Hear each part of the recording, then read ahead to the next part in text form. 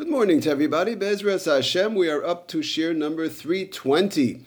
We're learning today Le'iloi Nishmas Chaya Sarah Bas Pinchas and L'Refuah Shalema Moshe Shmuel ben Yehudis Miriam and L'Refuah Shalema Mendel ben Chaya.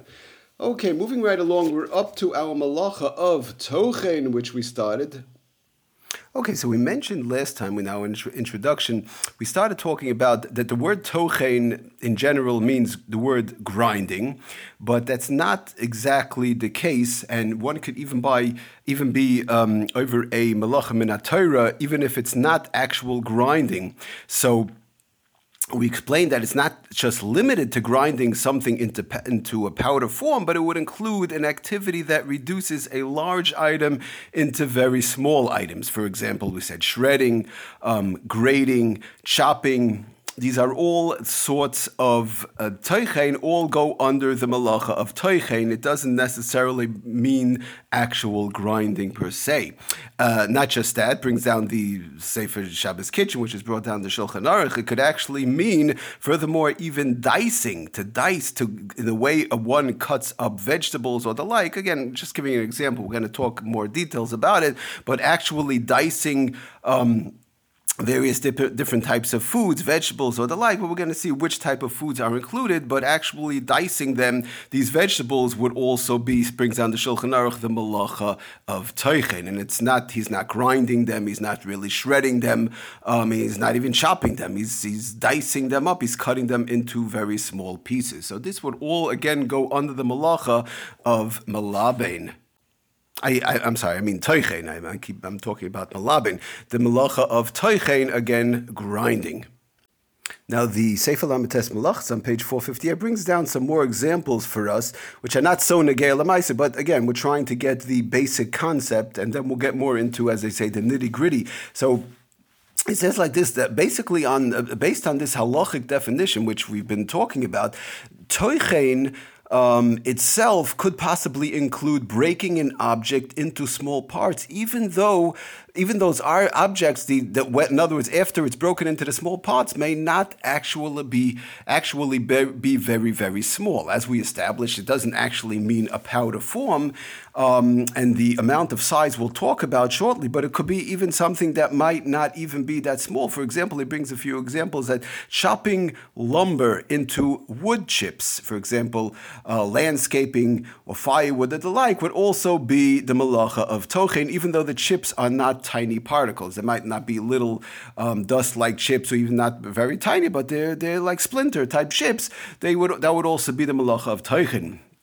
Another example it brings down, crushing rocks into gravel, suitable, for example, for construction or the like, would also be the malacha of tochen, even though the rocks are not reduced to a powder form, and they might not even be so small. It could be even a little bit larger rocks, gravel type of rocks. Sometimes they come larger. Doesn't bedavka have to be diced into very small pieces, and of course not into a powder form. Another interesting example it brings is cutting reeds into thin strips for basket making would also be the malacha of tochen, even though the individual strips are not very, very small. Now, the question, these are just some examples whereby they might not even be so small, so tiny, whereby we understand the concept of it might not even be dust, and it might not, even though we say dicing or the like, it might not even be so tiny. But the question comes up is what exactly is the measurement? Is there a measurement brought down in the Shulchan Aruch or anywhere in the Gemara whereby we could understand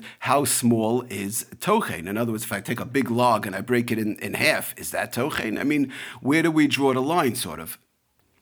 Okay, so just to talk about the size, this is one of the major, problems sort of in tochen, and that is the problem is that we really don't know the size. Just to read a little bit of the lashon from the Bir Halacha in Siman Shin Chaf Aleph, so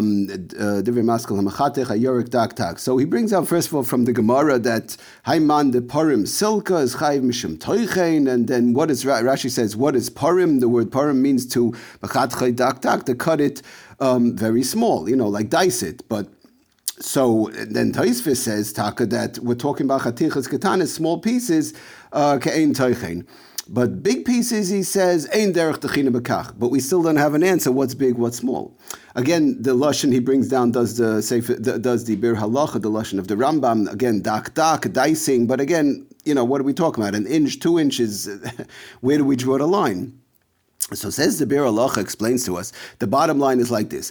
Ach kol zeh inyan chiv. That's as far as we talk about when a person is chiv chatas. That dak, to dicing, in other words, along the lines of something the size of dicing something. Aval inyan iser, yesh li zor ma'oid b'zeh. As far as the iser of teichen bechlal, whether it's the Raisa or the Rabbanan, one has to be, brings down, says the Bir Halacha, extremely, extremely careful. The kafar kosav b'seif Yereim, Rav Eliezer Mimitz, the shir dakusam, the bottom line is, the shir dakusam loy noida lanu. The exact size, the measurement per se of what's considered dak, what's considered teichen. The Shulchan Aruch tells us to hamachatech hayorek dak, one who dices vegetables, dak, he does the act of dicing of vegetables, chayiv mishum teichen. So what does that mean? An inch, 2 inches, how small is dicing? So says the Bir Halacha, we don't know. Bottom line is, it's a very interesting thing. You don't find this in almost any malacha at all, whereby we don't find in general the Rishonim, and we don't have an exact, roughly either measurement or some sort of explanation as to where do we draw the line over here? But the Bir Halacha is telling us, Lamaisa, from the Rishonim, Achronim, we really don't know the exact size. It's a question of dicing, dak.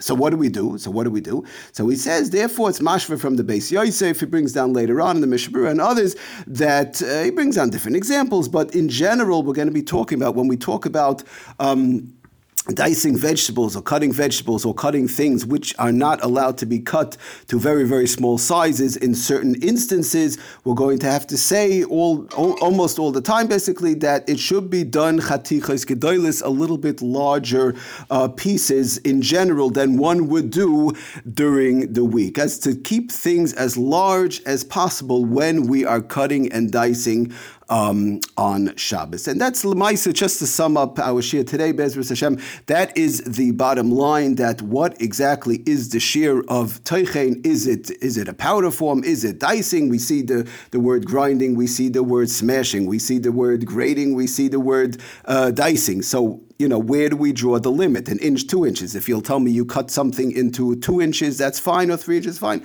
We don't know. Bottom line is, tells us the Bir Halacha, L'maisa, we don't know the exact size, and therefore, in general, we try and keep things a little bit larger than when we cut it during the week.